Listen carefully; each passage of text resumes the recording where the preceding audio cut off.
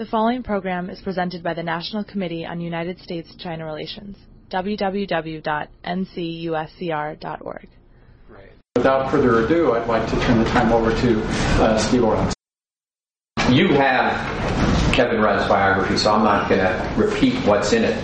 But let me just say that you have heard my criticisms often of the U.S. government that we don't have sufficient China expertise at the highest levels of the U.S. government.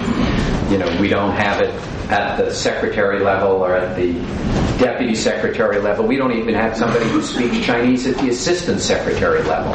So it was quite stunning when I met the former Prime Minister of Australia, and in a meeting which was run entirely in Chinese, and he spoke perfectly on subjects as complicated as the difference between sovereignty and administration of a particular place, which is not exactly the easiest concept to convey when you're speaking in English.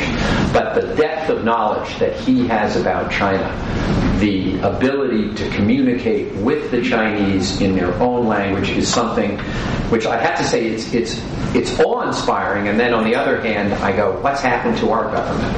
But I guess Australia is different from the United States, and that you could become Prime Minister is a real testimony to the broad-mindedness of Chinese. I know when Ambassador Huntsman spoke Chinese in the Republican debates, his poll numbers went even further down. They went from 1% to 1/2 of 1%.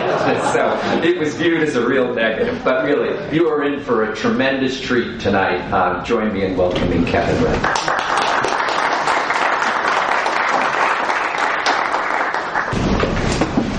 Thank you very much, Tim, for your hospitality and having us here, and also to Steve for those very kind, welcoming remarks.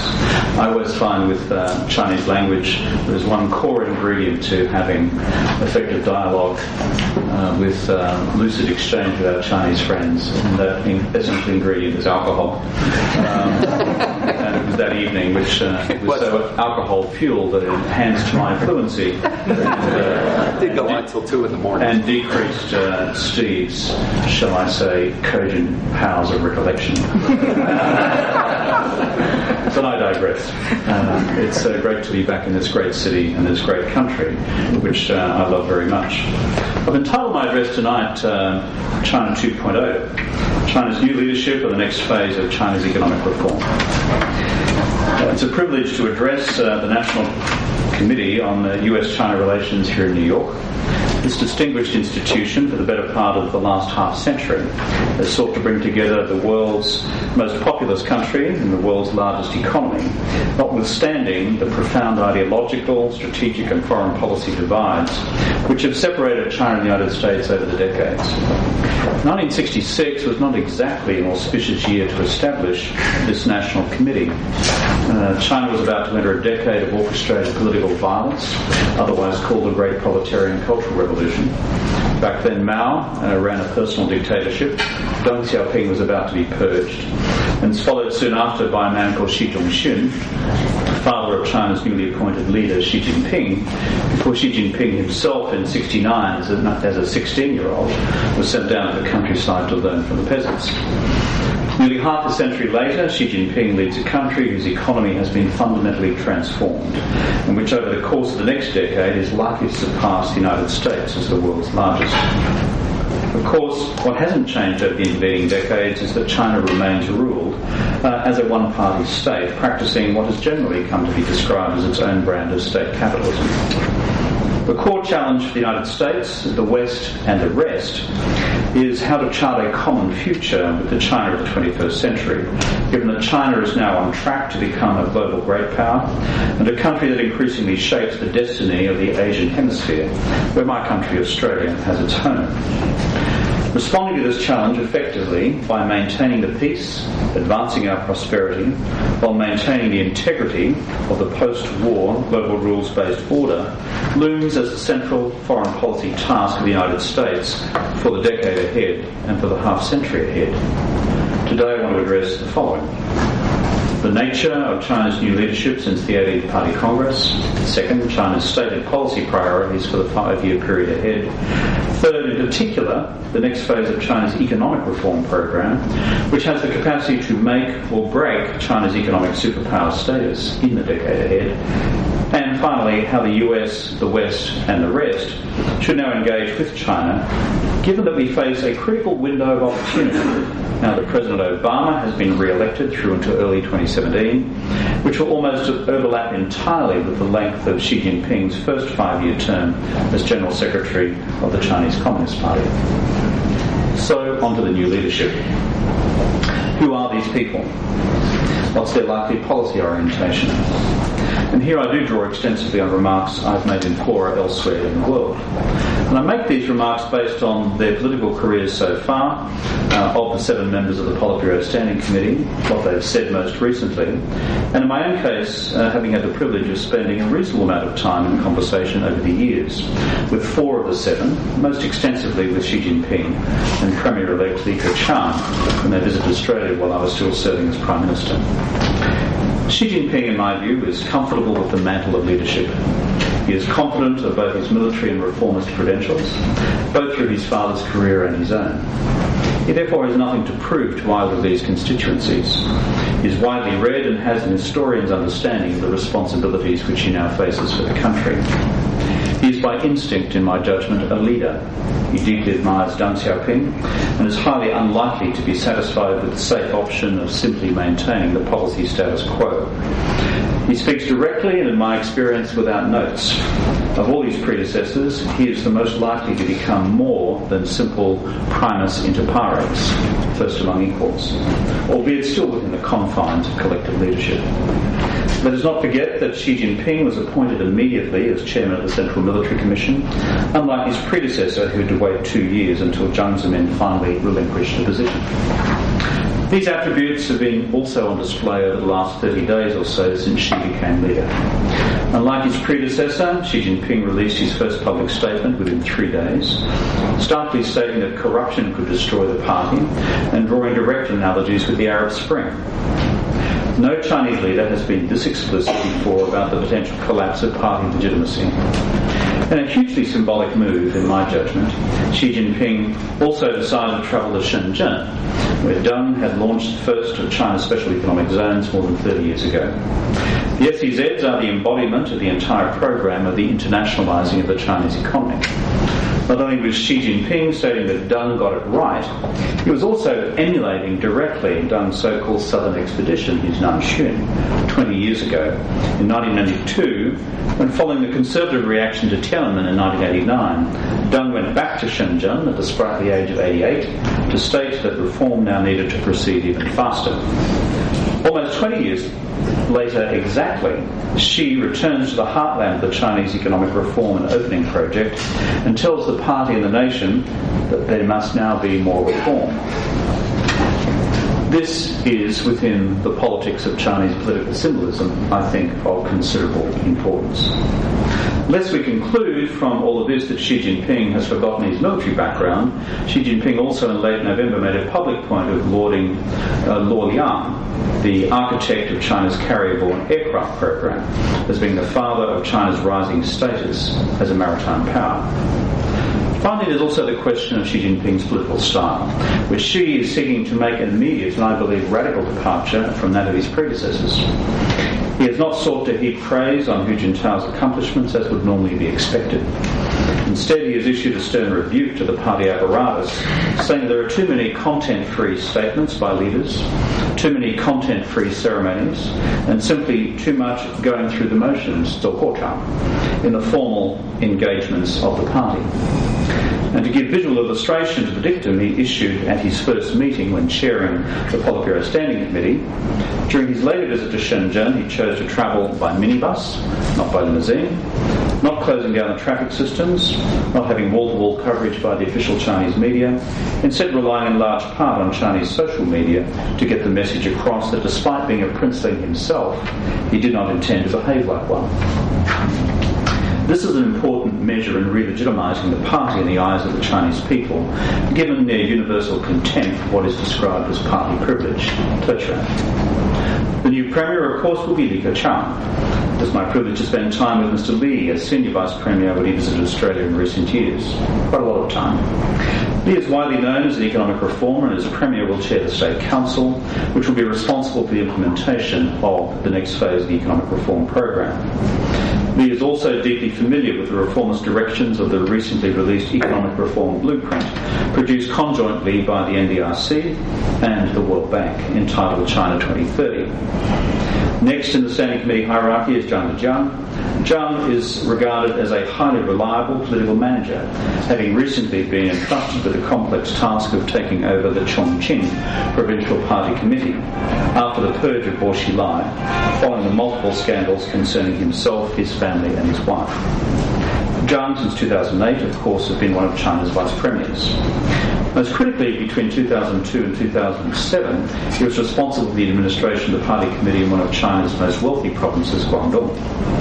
Number 4 on the hierarchy, of course, is Yu Zhongcheng. Yu, since 2007, has been Shanghai Party Secretary, China's traditional and continuing commercial capital. Shanghai's reputation is that it lies at the forefront of further economic reform, more expansive markets and a greater role for the private sector. You only have to sit down and speak with Shanghainese to understand where they see themselves in the Chinese economic galaxy, and it's somewhere near the centre. Yu will be joined by Liu Yunshan. Of the 7 men of the Standing Committee, Liu is regarded possibly as more politically conservative, given his responsibility of heading the propaganda department.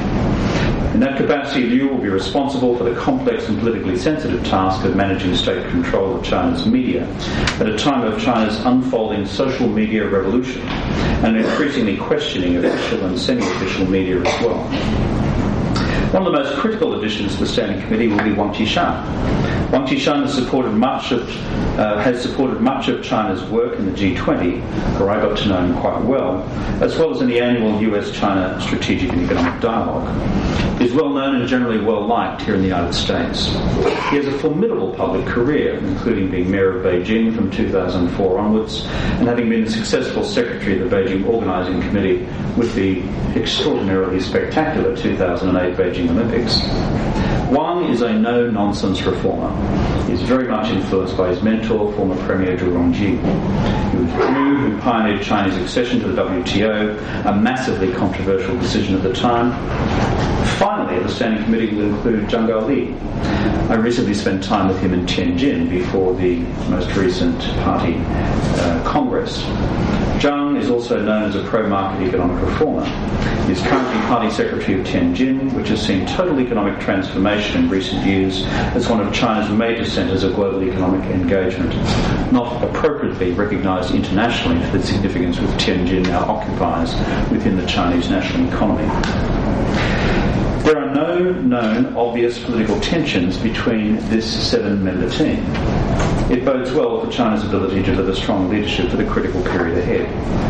Furthermore, the overwhelming political and policy centre of gravity of the new team lies in the direction of a further structural reform of the Chinese economy, a cautious approach to what is described in the Chinese system as political reform, 政治体制改革, while there remains an open question as to the precise foreign policy directions and security policy directions of the country, given that none of the Standing 7 have a particular background in these domains. If we're to look at policy priorities for the future, then we must look at the work report produced by the 18th Party Congress. The work report could best be described as, for the next 5 years, the Bible for China's policy direction. To sustain the biblical analogy, one step further, the 12th five-year plan of 2010 perhaps could be described as the Old Testament, the 2012 work report, the New Testament. But as all biblical scholars will tell you, both should be read together if you are to understand the framework intended by the authors, secular or divine. In a recent analysis by Timothy Heath, it's argued that the work report represents the functional equivalent of a desired strategic end state and interim strategic objectives to support that end state, along with timelines for each. It's worth reading. On the economy, the work report argues clearly that economic development remains the key to resolving the problems in the country, and therefore, quote, a new development mode is needed, unquote. On political reform, the work report emphasises systemic reform to standardise decision-making processes, institutionalising procedures, and strengthening laws and regulations, in part in response to the grave threat posed by corruption. Heath argues persuasively that the section on foreign policy guidance contained in the work report stands out for the sharpness and specificity of its guidance compared with previous versions. The work report specifically identifies the following tasks for the next 5 years: the revision of great power relations, consolidation of China's influence in Asia, leveraging developing powers to promote reform in the world order, leveraging multilateral institutions to encourage reform of the international order, and protection of Chinese rights and interests in the maritime and other domains. Of all these international imperatives, the one which stands out most starkly from the previous work report is that for the first time China defines itself as a maritime power that will, quote, firmly uphold its maritime rights and interests, unquote. Critically, the reference to China as a maritime power is included in the section dealing with resource security. So what about economic reform? The core task of the leadership's policy agenda for the 2012-2017 period is the reform of the economy, the introduction of a new Chinese economic growth model. It is critical that we in the collective West fully comprehend the dimensions of what the Chinese are now setting out to do. This is a very large undertaking. For if it succeeds, this period of reform will be seen by the economic historians as being of comparable, if not greater significance to the first period of reform initiated by Deng Xiaoping 30 years ago. Put simply, the Chinese have concluded that their old growth model has now reached its use-by date and is no longer capable of sustaining the levels of economic growth necessary for the future to continue to generate sufficient levels of employment, raise living standards, and lift people out of poverty to guarantee the party's long-term legitimacy. China's old growth model, which you'll be familiar with, is based on low wages, labour-intensive manufacturing for export, made possible by high levels of state investment, in turn made possible by high levels of domestic savings, often to the punishment and detriment of those good savers who earn practically no interest on their savings. Therefore, the challenge for the future is the extent to which this model continues to apply. It's reached its use-by date in China's coastal provinces, it's about to do so in China's central provinces, and during the next decade is likely to do so in Sichuan and the country's west. The specific reasons for this proposed change in the growth model are several-fold. First, Chinese economists are anxious about the level of wage inflation which has broken out in the economy, wages rising 43% since 2009 and unit labour costs by around 22% since 2007, thereby increasingly eroding China's cost competitiveness in global markets. Second, Chinese economists have become exceptionally cautious about their historical reliance on the strength of global markets, capable of absorbing China's labour-intensive exports forever, to wit, the global financial crisis and the non-recovery of global trade since then. Third, Chinese competitiveness has also been impacted by the significant appreciation of the yuan over the last 12 years, having risen almost 36% against the dollar over that period. Someone should tell the Congress that. There are also deep concerns about the sustainability of Chinese fixed asset investment strategy to absorb the growth gap for the rest of the economy. Investment as a share of national output was already high in 2004 at 41%, but this increased further to 46% by 2011 and approaches 50% as we reach the end of 2012. These are very big numbers. The flip side of the story is that consumption as a proportion of national output has fallen from 45% a decade ago to 35% in 2011. Of course, it's argued that China's national investment stock relative to its population and relative to its future growth requirements is relatively low. But against most economic growth models for newly industrialising economies in the past, this gap between investment and consumption is virtually unprecedented. Furthermore, the pace of China's public investment boom, initiated by the $650 billion US mega stimulus package launched in 2008-9 in response to the global financial crisis, has proven to be neither targeted nor temporary. Each time China's China's growth rate has shown signs of slowing since the height of the crisis, the economic policy lever has been switched again back to public investment, thereby masking the need for deeper level productivity-driven reforms in the body of the economy. And finally, there is the question as to the ultimate financial sustainability of such an investment strategy, even by the Chinese state, given that much of this expansion has been driven by official credit flows from China's state-owned banks offering capital at preferential rates. There is also the related question as to the quantum of the hidden liabilities of China's state-owned banking sector as a result of this state-driven public investment boom. The results of all the above are reflected in part in China's slowing economic performance over the last year and a half. In the third quarter 2012, China's growth rate fell for the seventh straight quarter in a row, although economists are now forecasting a growth recovery in the fourth quarter, which should still render an overall growth rate of 7.5% plus for 2012 calendar year.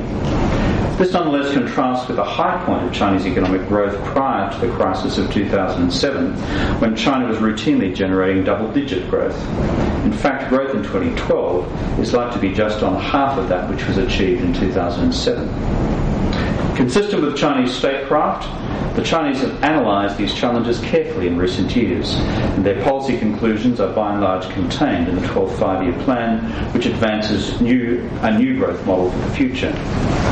Last year in Australia, I did a series of lectures entitled China 2.0 around this very thesis. If in fact the implementation of a new growth model succeeds, it will spawn a new range of economic opportunities for China and the world that we have not seen in the past. The Chinese leadership has concluded that the new growth model should be based on higher levels of domestic consumption, lower savings, more generous government safety nets, rapid expansion of the services sector to meet China's equally rapid urbanisation process, as well as greater opportunities for private capital. I believe the new Chinese leadership may well embrace the following policy directions. We are likely to see further market reforms of the Chinese economy. I believe we'll see reforms of China's state-owned enterprises and possibly the privatisation of some. I believe we'll see reforms to the Chinese financial services industry and a greater ability for Chinese private enterprises to have easier and more competitive access to finance and to sustain and expand their operations. I believe we'll see a further range of other microeconomic reforms outlined in the China 2030 report and its emphasis on education, skills, training, technology, and a new approach to fiscal federalism, given that the present Chinese local governments are too cash-strapped to discharge the policy mandates given to them from the centre because of lack of access to reliable revenue flows.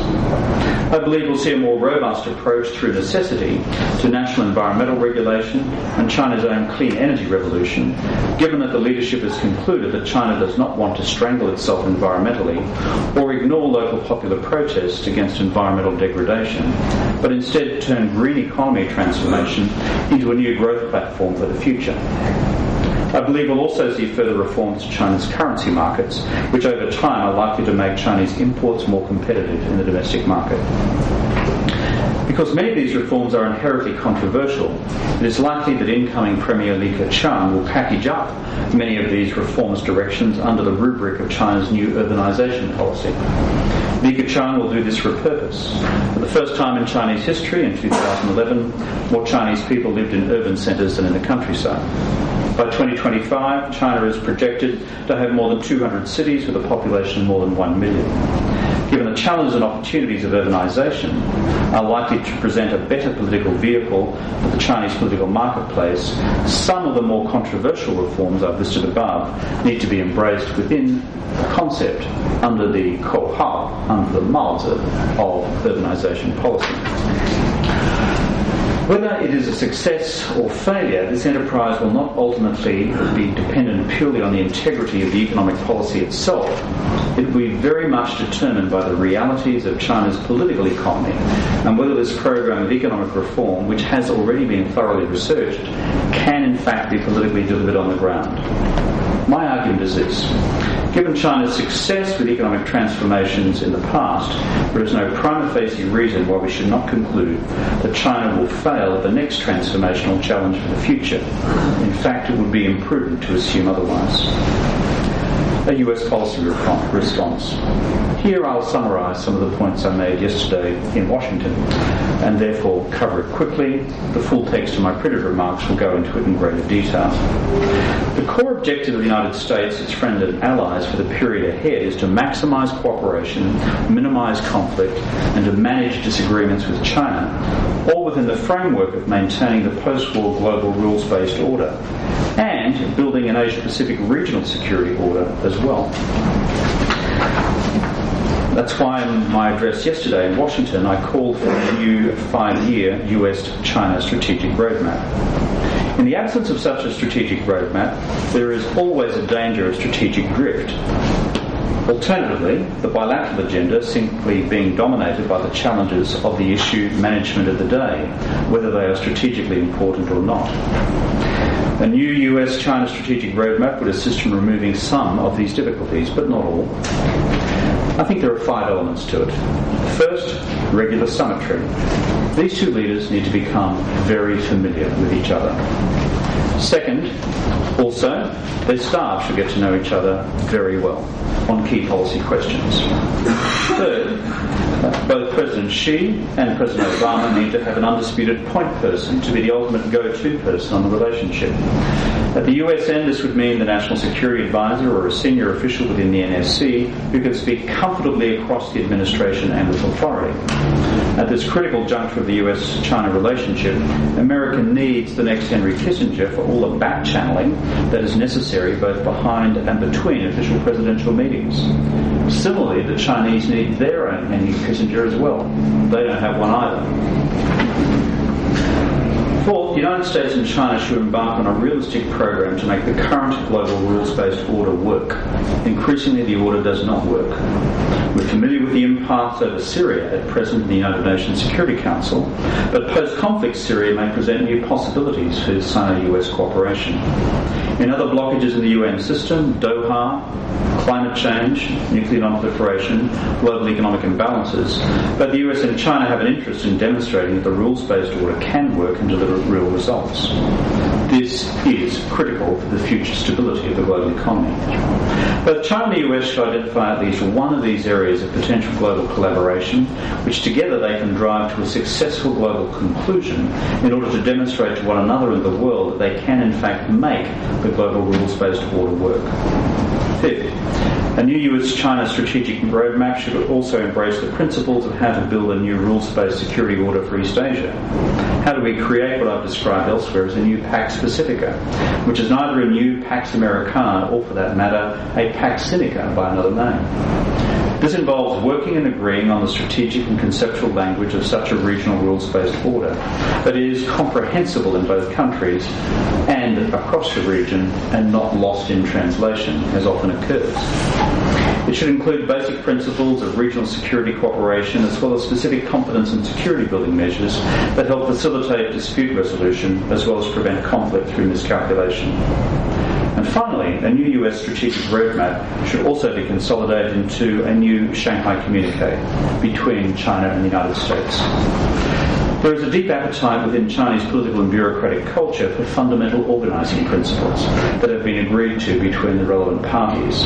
The language of a new communique could achieve that purpose, assuming, of course, that the content of the communique reflects a substantive set of principles on the entrenchment of the global and regional rules-based order, as well as specific programs of work that I've identified above. To conclude, we do in fact live in very interesting times.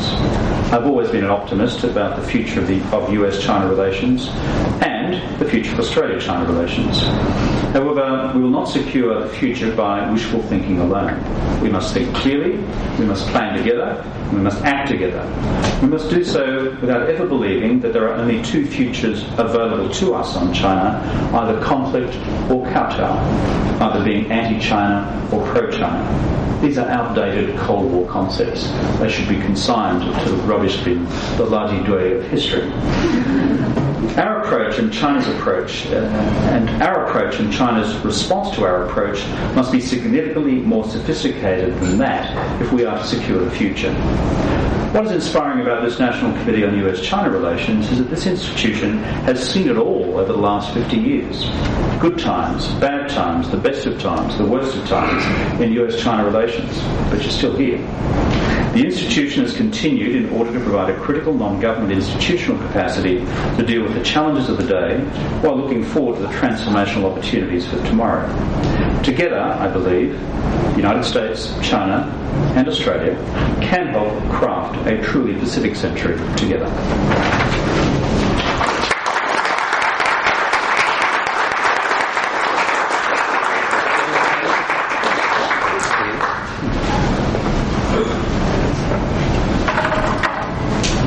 Thank you. This one's... Hello? This doesn't work. I love cold. There's a switch at the bottom.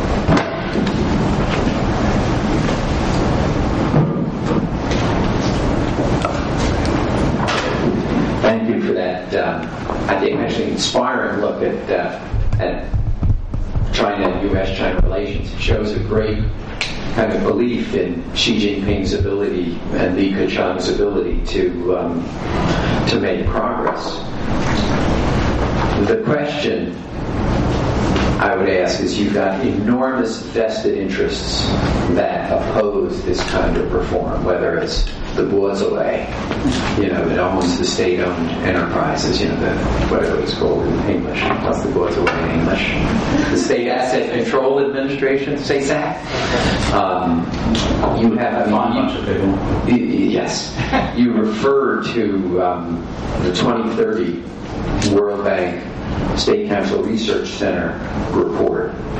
That report has not even been translated and published in Chinese yet. To show, it was put out at the end of February. And an unbelievably comprehensive report on reform is so controversial that they can't even get it published in Chinese. In this environment, how do they get it done? How do you defeat this political economy that's enriched lots of people over 30 years? Well, the first thing I'd say is that the senior leadership represented by Xi Jinping and Li Keqiang have been thinking about this now for a long period of time. One of the great advantages of the way in which the Chinese execute leadership transition is that political catastrophes aside, there is a high degree of predictability about who's going to take over the job. So you have an ability to think it through. These individuals have, based on what they have said and based on multiple conversations with them. That's the first point. The second is, in the Chinese system, what happens at the Standing Committee level, which is now 7, and I believe leads to the view that it becomes a more decisive body than previous standing committees. Remember, Xi Jinping has been made chairman of the Military Commission straight away. Slides have been produced from 9 to 7. And if my analysis and others' analyses are correct, there are no fundamental policy schisms within the group. It's very difficult to simply resist the Changwei if they embark upon this course of action, which I believe they will. I'm intensely familiar with what happens in the Chinese system. 上有政策，下有对策. You only have to spend a week or so in China to work that one out. And these guys know it as well. But I think in terms of making the political economy work, what is tattooed across the forehead of the Standing Committee, metaphorically, is a deep, deep fear that if this is not done, that if the next phase of reform is not done, that the growth numbers will fall and continue to fall, that the jobs won't be created, that therefore living standards won't be rising, people will fall back into poverty and that their legitimacy as a leadership and of a party begins to disintegrate. It's not because this leadership team have gone home one night and read Adam Smith and the Wealth of Nations and spent 6 months at the Chicago School to work out that price theory works and fallen in love with an intellectual theory. They are very much the Deng Xiaoping school. This cat catches mice, and therefore that's what they intend to do. Now, on the political economy question, will it succeed? It's a bit like predicting the future of the Western novel in the 22nd century. I'm not sure. But I have very little doubt about the resolution of the centre to do this. In terms of the administrative mechanisms to make it work, I believe there is great capacity for that to occur. One final footnote. The 2030 report, in my understanding, sure has not been translated into Chinese for external use. It's been put into Chinese for internal use. That's my understanding. We should chat about that later on. And my understanding from recent conversations with one of those, not my conversations, someone else's conversations with one of the members of the current standing committee, the new standing committee, is that there is a deep familiarity with the blueprint contained within it. The people say Li Keqiang actually was mostly responsible for the preparation of that report, is deeply familiar with its content. It was translated by private sources. Okay. In other words, it wasn't translated by government, and it is in circulation. But the fact that the government could not put out a translation, and when they ask, they say, "Oh, there's argument over wording." I mean, come on, it's not serious. Remember also, though, Steve, the enormous controversy around Zhirongji's attempts to secure accession to the WTO. These are more fundamental reforms, frankly, than even that. But it reminds me very much of the political economy of that time. So will they cross the Rubicon? I think they will. Of course, the danger to this process is not internal, it's whether the global economy continues to be sour and denies the coverage necessary in terms of reasonably robust global growth levels to provide the cushion necessary to do the politics to get this done. Because there will be losers on the way through. And the Guoying Qiye and the State Assets Administration will be formidable participants in this process. Drill down, for instance, you mentioned financial reform and currency reform. You know, I think the vested interests that oppose that kind of reform, obviously the state banks who have basically guaranteed margins. It's a wonderful life. You know, you have a guarantee, your deposit rate is controlled and your lending rate is controlled. You sit there and you just have a big capital base, and you know, it doesn't require a ton of work. It's nice. In currency, there are a lot of people who benefit from having the current system. Where do you see that? So 5 years from now, where do you think we've seen those reforms? What's the financial system going to look like? Well, let me answer the harder question first, which is what the currency will look like. I think the response to that in 5 years' time, there'll be, frankly, a much bigger band for the float. That's my judgment. It'll be, at best, a dirty float, as they would say in financial market circles, but it will be a float within a wide band. What the parameters are of the band, I don't know, but I think that's the direction in which they're headed. On the first point, which is the nature of financial market reform, the critical policy challenge is clear. What I do not know is what the answer is. The critical policy challenge is to provide equitable access to affordable capital for SMEs and the private sector, in the rapidly expanding services sector in particular, because that's going to be labour intensive and create a whole bunch of new jobs. How they intend to achieve that outcome of competition policy, rather than administratively mandating banks to lend equitably to SOEs and non-SOEs, I do not know, and it would be false of me to pretend to this group that I do. But that is a problem that we'll agree that they need to fix. We've got a very illustrious audience with us today. Are there folks who want to ask some questions? Put up Tim and then Richard. Thank you very much. Mr. Rudd, I was at conference at Tsinghua University a couple of weeks ago on U.S.-China relations, and I was impressed by how pessimistic a lot of the Chinese scholars were about the relationship. I think people on the American side seem to be a bit more optimistic. Chinese scholars seem to be guided in their thinking about cosmic forces at work in superpower relations and so on. I wonder whether what advice you would have in terms of things that the United States could do to maybe increase the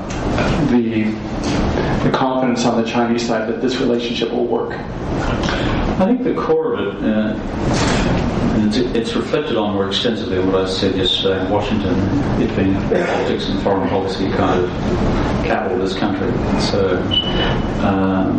and it's along these lines. Number one, you're right. The Chinese are observing collective toxicity in their neighbouring relations and in what they fear to be American manipulation of their neighbouring relations. Cutting to the chase, that's what you get told in Beijing. I'm sure I'll get told the same next week at Wolfgang Dacia when I'm giving a lecture there. Probably more robustly and directly than that. I think because of that, if you're looking at the security environment of China as it embarks upon this next phase of economic reform, it presents two quite conflicting and difficult challenges. One is that no one in China who wants to conclude the next phase of economic reform wants to see that derailed by a security relationship getting out of control. Open brackets Japan, close brackets. But also open brackets Vietnam, close brackets. But Japan, of course, is more fundamentally economically relevant. Because we've never seen anything approaching regional conflict since 1979, all of us in this room, bar one or two of us, have forgotten what impact the absence of security and stability means for investor confidence and economic activity. I don't think the Chinese leadership have. I think they're very conscious of that and they're very seized of it. But what's the militating factor against that? We also know that the Chinese leadership is conscious of the nationalist forces alive within its own body politic. You only have to spend 15 minutes on Weibo this evening to find that out, as I do most evenings. And so that is there. But of course, if the economic reform agenda is difficult domestically, there is a logic which is often argued that therefore Xi Jinping's leadership cannot afford to, shall I say, reach accommodations on the security policy front, because that would be seen to be weakness, and therefore that would compromise and drain the political capital necessary for the economic reform project, which is central. That's necessary to say by way of background. The 2 to 3 substantive things America can do is to present the Chinese with an idea for a strategic concept for global and regional security cooperation. The Chinese system will not generate this. It's not capable of generating it. It's too dangerous to generate it. The Americans can, and therefore the initiative actually lies here, not there. Underpinned by the fact that last time I looked, you were the world's remaining superpower. China is not. And therefore there's an intrinsic recognition of that reality by the hardheads in Beijing as well. And then on the 2 core points about what is in it, as I said, there is something to be said to go to China and say, for example, let's take trade. Let's us two conclude a trade round together globally. Former USTR, you know how difficult that is. But you also know how close we got in 2008 to getting there at the end. China, US and India were about that far apart. And then the Indians left and then the Chinese ran. Given where both economies are up to at the moment, there is an attractive agenda there, given what they dividend to global economic confidence, as well as, frankly, market liberalisation for Chinese goods and services and American goods and services, because growth is challenged here too, to sit down together and to conclude what was virtually concluded 4 years ago. that happened, India would rapidly follow. Of course, it's not the only agenda either. The third element of what the Americans can do is go to the Chinese and say, you guys don't want any of these incidents to blow up. East China Sea, South China Sea. Neither do we. I think that's a fair summary of the American position. I know it's a fair summary of our position in Australia, because this is generally bad for business. It's bad for the economy and it's bad for people. Therefore, here are 4 to 5 basic principles of how we manage dispute resolution in these areas. Now, the devil, of course, is in the detail of all of this, but the categories of what that would contain are listed in my remarks yesterday. Of course, there's a sub-drill down again in terms of the particularities of what would need to be done on each point. But my overall point is initiative with the US, 1 item globally, demonstrate with the Chinese we want to together make the global rules-based order work. 3, 1 item, a series of confidence security building measures regionally, which can be advanced in language which is acceptable within Chinese national security dogma and language and concepts, and that's possible. And finally, dress it up a bit, call it a new Shanghai Communique. Absent that, what I fear is incremental strategic drift, as frankly both capitals just engage in day-to-day reactive issue management, and where does that take you in the end other than a pretty bad direction?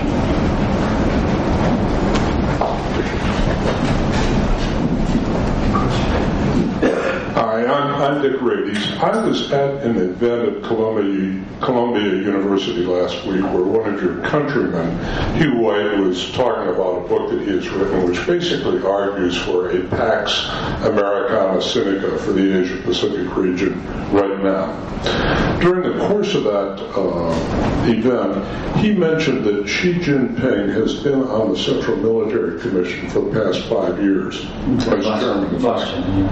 And as such, then, he is fully conversant and probably supportive of this aggressive posture that China has been taking to defend its new core interest in the South China Sea. Does he run the risk of sort of overconfidence in terms of how far he thinks China can push Japan, number one? Number two, do they understand the Pandora's box that they're opening if Japan decides that it has to seriously remilitarize? And Hugh Patrick, who's a professor at Columbia who knows Japan, estimated that it would take Japan 6 months to go nuclear. I think these are very good questions. On the first point, in terms of Professor White's book from Australia, I disagree with most of his conclusions. It's time we'll have time for another seminar on that subject. In summary, my approach to how we manage this relationship, this critical relationship of the 21st century between China and the United States, it needs realist foundations in international relations terms, and it needs neoliberal levels of cooperation constructed on the basis of those realist foundations.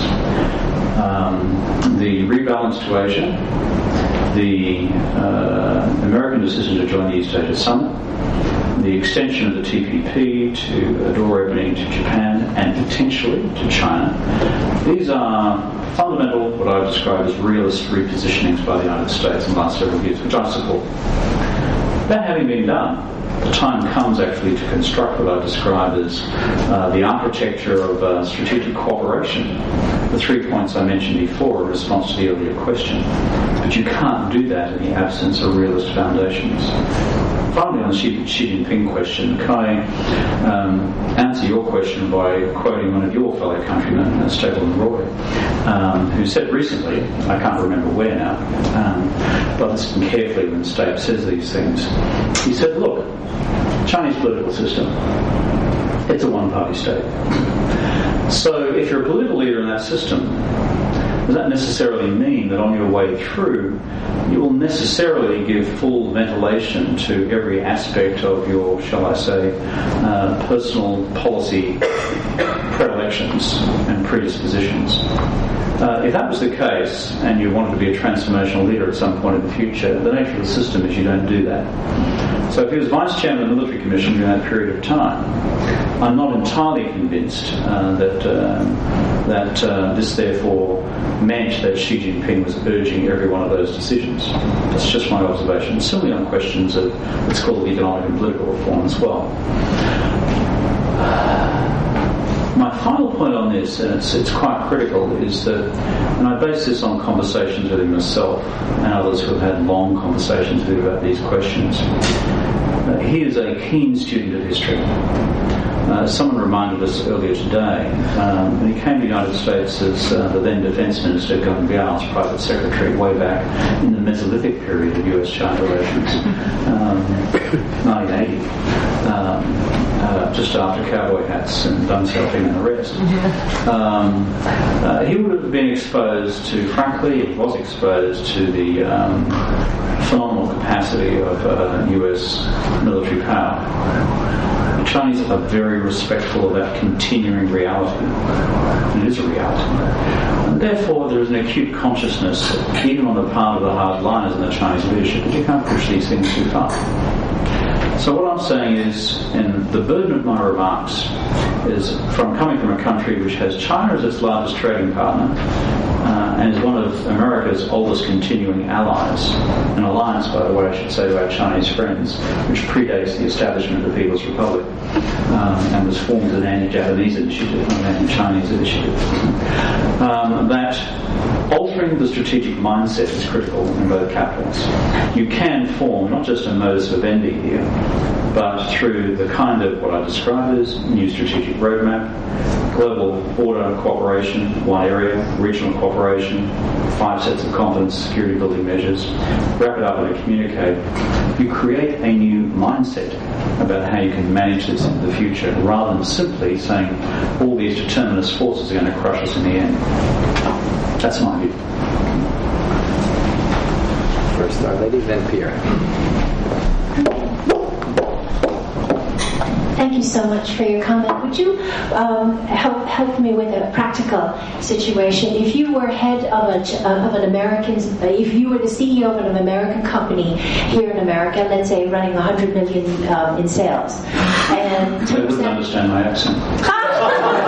那么我们也可以说中文啊。我可以说澳语。澳语 OK。澳语就是英文的一个方言。Okay, and 10% of your sales are being exported to China today. Would you have, and what you mentioned, the reform policies, one of the things I might see is small to medium-sized enterprises, private enterprise, becoming a potential competitor to my customer base in China. Is that something that's a possibility that you would look at, or is that... So domestic Chinese SMEs growing and prospering, becoming your competitors in terms of what you sell in. Yeah, there's every prospect of that, and it's called the great competitive dream. But frankly, the cake in the Chinese economy then just grows bigger and bigger. What is the biggest generator of economic activity and employment in this country? In my country, it's the SMEs, frankly. Across our entire country, sure, you have big companies who employ tens of thousands of people, but the overwhelming slice of Australian employment generation comes out of the small and medium business sector. The key which these reformers understand to unlock China's next wave of economic potential and activity is to unlock that sector, which goes back to the excellent question which Steve asked me before, for which I did not have a cogent response, which is what, therefore, is the financial sector reform which unleashes competitive capital supplies to those firms to work. Let's just say, let's just say you're operating in Chaozhou, and Mr. Archie Fock in Chaozhou grows from a company of 2 to a company of 200 and outcompetes you in the field that your company currently works and sells 10% of your product into the country. Just the nature of the business is that the level of activity, which is now going to expand in that part of China as a consequence of what he's done, is going to create a bunch of other related, frankly, market opportunities. It's simply a question of dexterity in the market. And what am I preaching to you in America about this for? Because this is where that sort of market flexibility was kind of invented and done pretty well in the first place. Nothing is forever in capitalism. Pierre Conrad, you mentioned Weibo a couple of minutes ago. Yeah. To what extent do you think that net citizens and public opinion could start shaping up policies in China in coming years? Putting up policies? Shaping up. Oh, shaping up policies.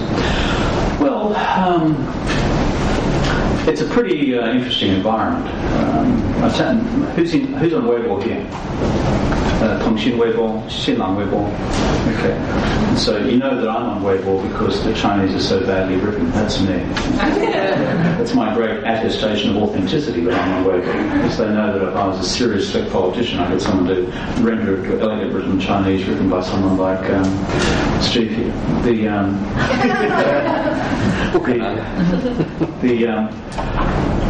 I am personally surprised by the dynamism of the Chinese social media space. I know when it's being not perfectly free, but frankly, it's too big, too diverse, and frankly, too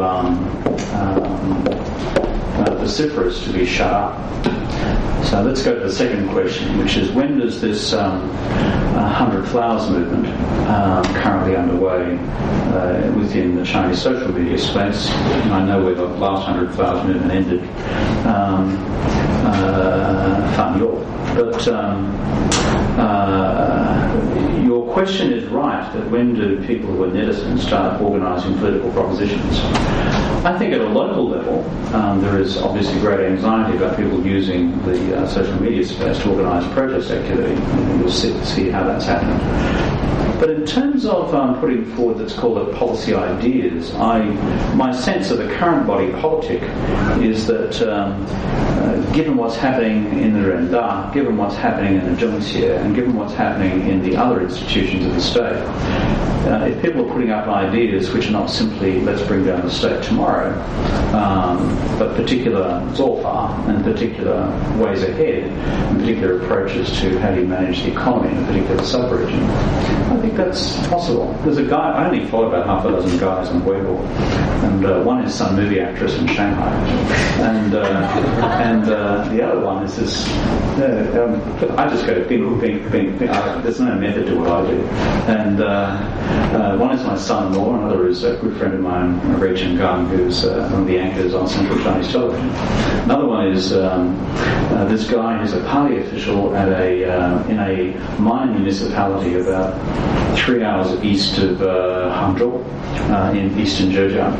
Now I read this guy's stuff, and he's a party official, but he's always pushing the envelope in terms of we should be doing this, we should be doing that, we should be doing this, and he's not just singing from the hymn sheet.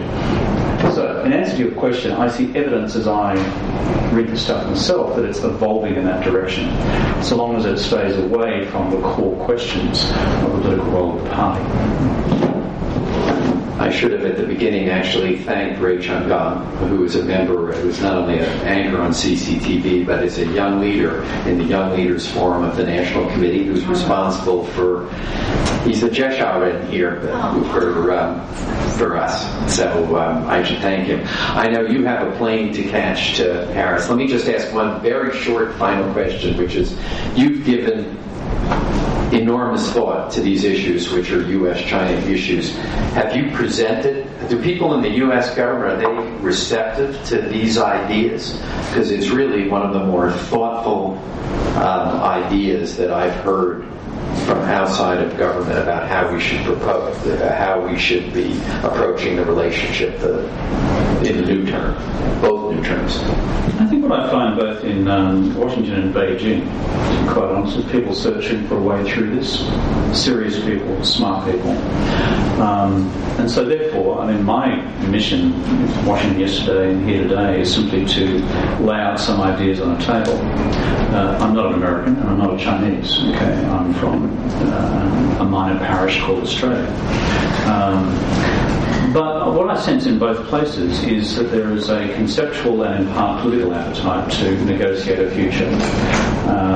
And I think that's large enough for, frankly, concrete ideas to be put on the table. What I've said on these subjects is quite specific, but deliberately so. It's time to get past what I describe as, first principles. We need to go on to second principles about how you go about doing this. Unless your prima facie assumption is that conflict is inevitable. I don't think that. And I don't believe that history is so determinist. I think ideas matter, I think politics matters, I think policy matters, I think foreign policy matters. But it actually has to have within it a core of a common policy proposition which accepts the fact that China is a high civilization of continued existence for 5,000 years, which had a bum rap for a couple of hundred years from a bunch of Westerners, including the Japanese. These things are real factors in China's political consciousness. Just as the Southeast Asians now complain about China exercising too much power and too much authority.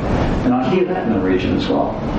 So all these things, frankly, are real and not just driven by, shall I say, preconceived malice, by deep underlying cultural predispositions, Southeast Asian, East Asian, or for that matter, Western. So there is a space to occupy here, Steve. And I think you guys in this council, because you've been around for so long, as I said, what impresses me about this lot, your lot, is in the enormous twists and turns of this relationship for the last 40, 50 years, you're the one institution that's been around. I think you underplay the role that this institution can play. So if you think it's worthwhile taking any ideas I put forward and socialising them into both systems, and do that. On the sound of another hand clapping, I take up a position as a visiting scholar in Tsinghua University next week. So, as a humble member of the Australian Parliament these days, some would find that a contradiction in terms. I'll go to Beijing several times a year, roundtable with policy guys and leaders and others on these subjects. I'm speaking at Hawthorne Dashi next week, and just like I do in Washington. And hopefully we can socialise something which creates the ferment for a new mindset and frankly a practical way forward as well. Thank you.